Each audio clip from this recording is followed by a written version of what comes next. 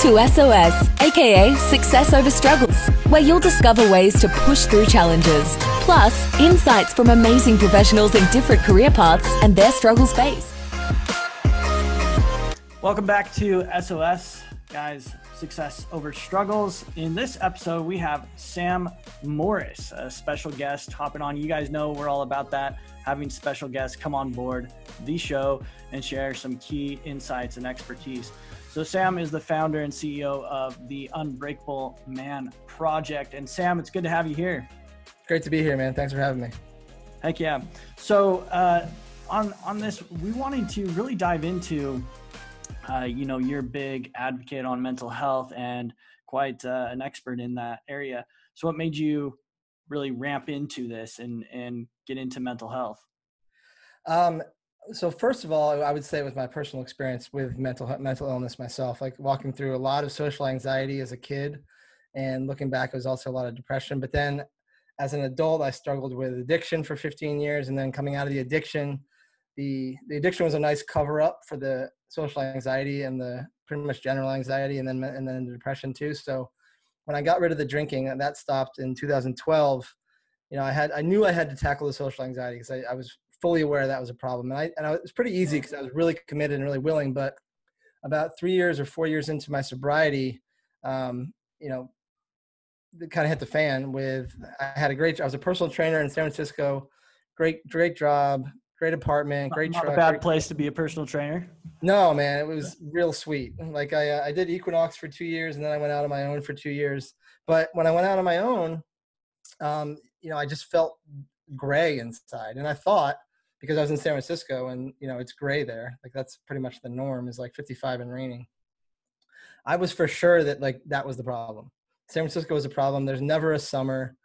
I'm big on sunny weather, warm weather, vitamin D, getting outside, all that stuff. And I just can't do that there. So I made up in my head that all these external things were the problem. My girlfriend lived 40 miles away in the South Bay by San Jose. And so I was like, well, that's a pain in the butt. And so I made up all these things that were quote unquote wrong. And I didn't ever look at depression. So I made this huge change, and I moved to Denver because I thought, it's the sunniest city in America, I think, like 320 days of sun every year. So I was like, well, I'm going to go from this gray San Francisco and go to this sun where obviously that's going to fix me. And I get to Denver, and the girlfriend leaves, and the career takes a hit. And I'm like, well, now I'm twice as miserable, and I'm alone in this city. And so you moved your basement mainly on the seasons, having more. Yeah, I was like, I need vitamin D. Okay. Right. I need summer in my life is what I love to ski too. I'm a big skier. So I'm like, I get sun and I get skiing and I get summer. Okay. It's going to be amazing. Right. So I get there and I'm like more miserable than I was in San Francisco. So, this is when it occurred to me that there's obviously something internally that's going on here. And it was depression. It was an old story that I was telling myself. It was an old wound that I just kept reopening, honestly, it was running around. Like I would run up and down the East Coast in my addiction. And then I ran away from San Francisco, and I got to Denver, and I was like, well, I'm miserable. So anyways, I moved back to California and resurrected the career a little bit, got the girlfriend back, and then things settled out. But again, I was like, I know I have to look at this. So I just took a real hard, long look at my depression because it's something that I had battled multiple times throughout my life. And previously it was always when alcohol was involved. So I chalked it up to like it's one of the side effects of addiction is just, you get depressed.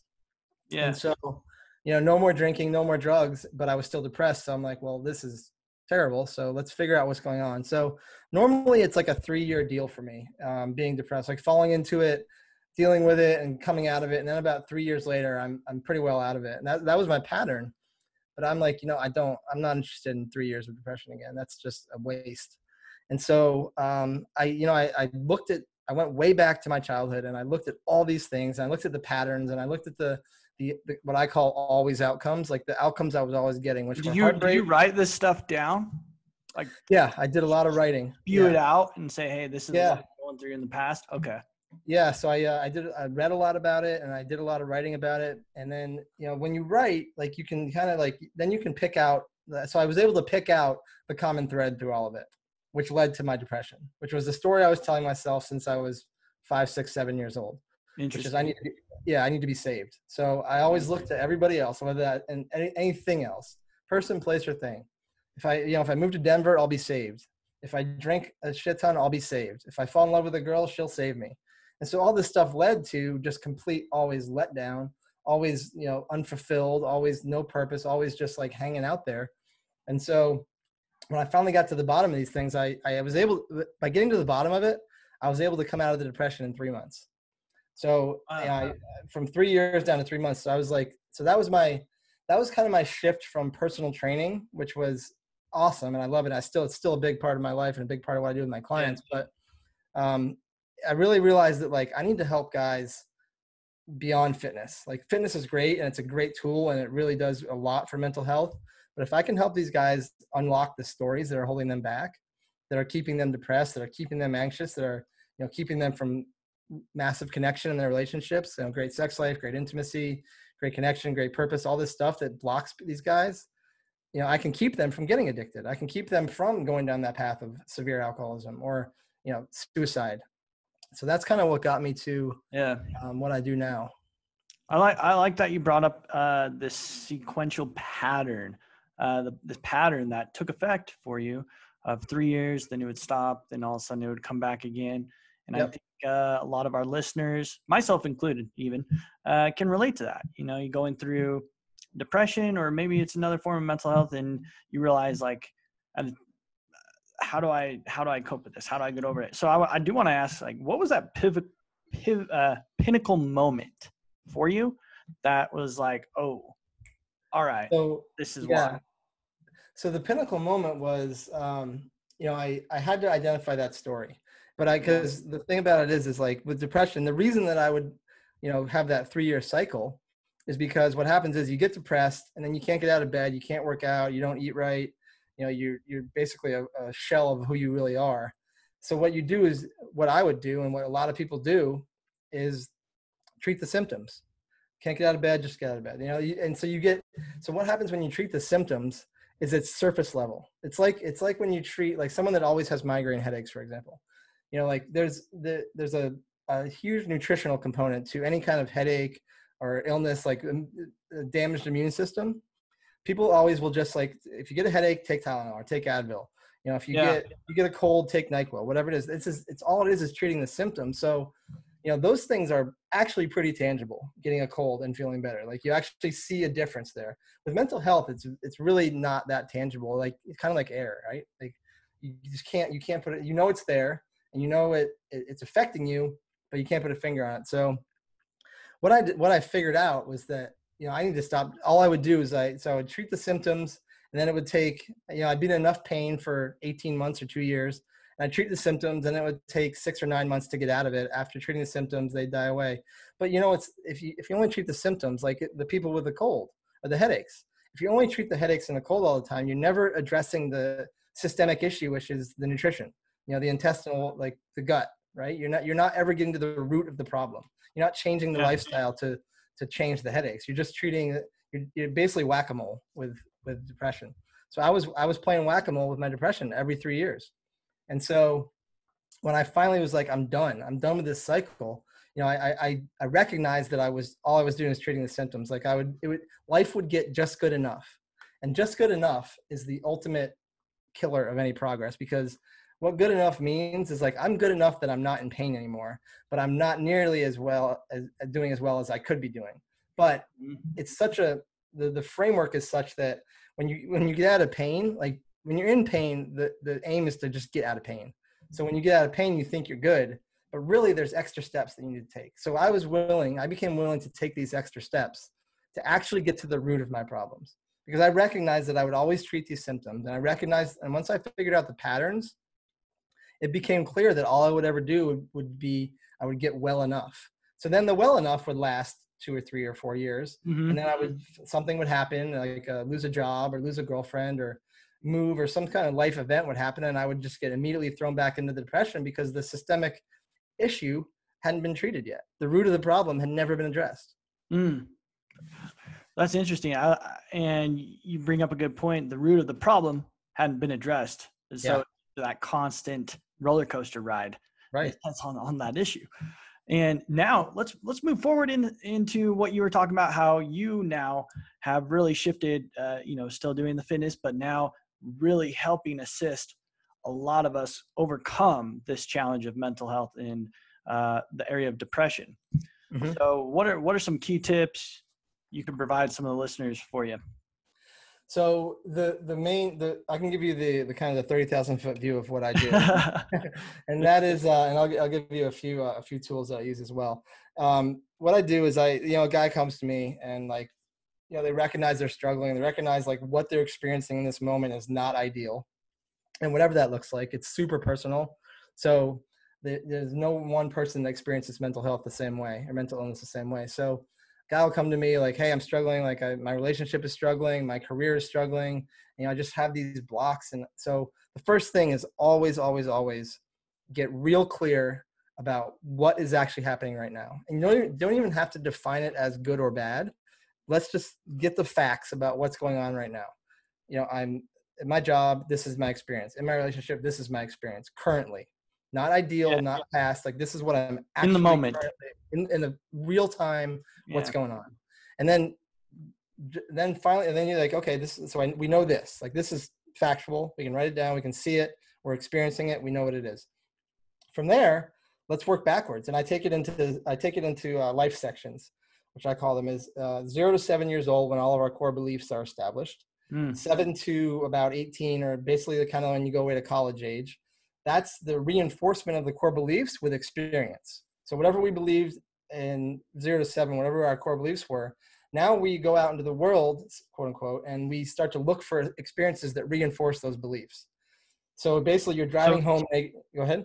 Sorry. So reinforcing from 7 to. So 0 to 7 is when we're theta, we're in theta brainwaves all the time. Like basically everything that happens to us, we're filing it away and establishing these beliefs. So then, it's subconscious because it's theta, but what happens is like now they're programmed, they're imprinted in us. So now we kind of like leave the nest, quote unquote. We don't really leave the nest, but from age 7 to, again, like when you kind of go out on your own, you're in the house, but you're experiencing other kids, you're experiencing, later in teenage years, relationships, you're experiencing friendships that fell apart, and all these things. Like say your story, your core belief is I don't matter, because something happened with your parents where they like, you wanted to snuggle one night and they were like, no, this is, you can't come into our room tonight.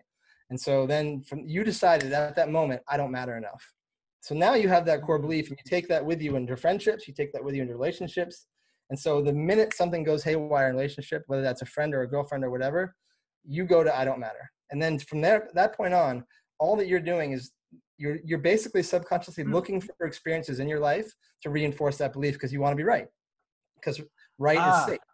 I love that. I love you pointing that out, because that's so true. We always, all of us do it. We all want to be right. And so we look for that validation going through the past or certain experiences. Yeah, because if we like, oh, I don't matter. Of course, obviously I don't matter. So that's why that happened. It throws us into the victim, but it's also very comfortable for us because we have a reason why the girl left us. It's because I don't matter. Like simple.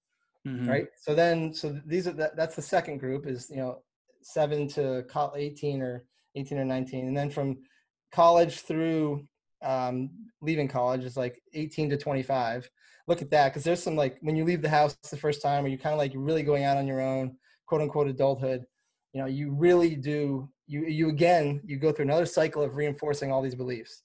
So now they're getting really hardened in, like neural pathway hardened in. Like this is a program now.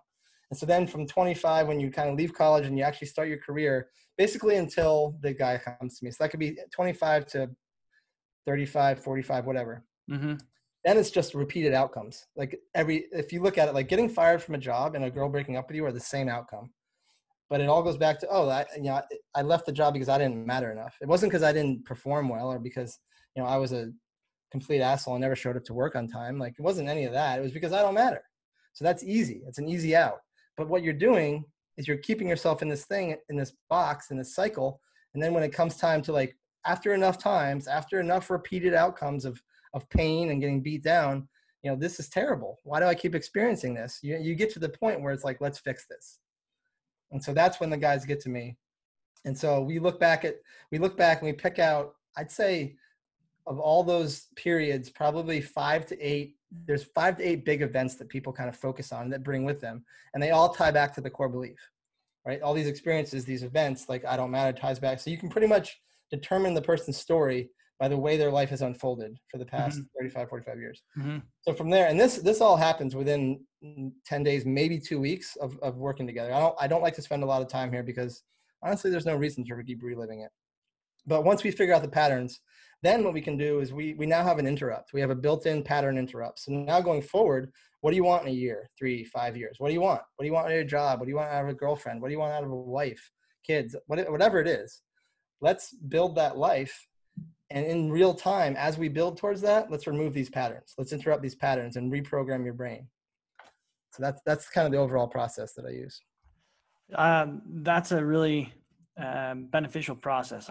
And thanks for diving into that for us all to get a good key understanding where we need to really start kind of mapping out and how to go about that in a sense. You and pushing into this area of expertise, it's been fantastic. And thanks for sharing all of that too. Yeah, of course. My pleasure. I'm happy to share.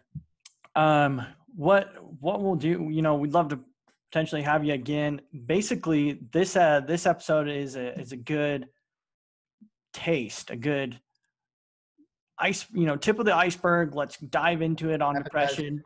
Yeah, and then go from there. But Sam, it's seriously been a pleasure having you on SOS, diving into this with all of us. You guys out there, we really appreciate you. And what I wanted to mention too is, Sam, where can we find you? Where can we find you guys? Yeah, so Instagram, I'm active on Instagram, and that is the Unbreakable Man Project, at the Unbreakable Man Project on Instagram. On LinkedIn, I'm super active on there too, just my name, Sam Morris. My website is www.themanunbreakable.com, and if you want to shoot me an email, info@themanunbreakable.com. There you go, guys.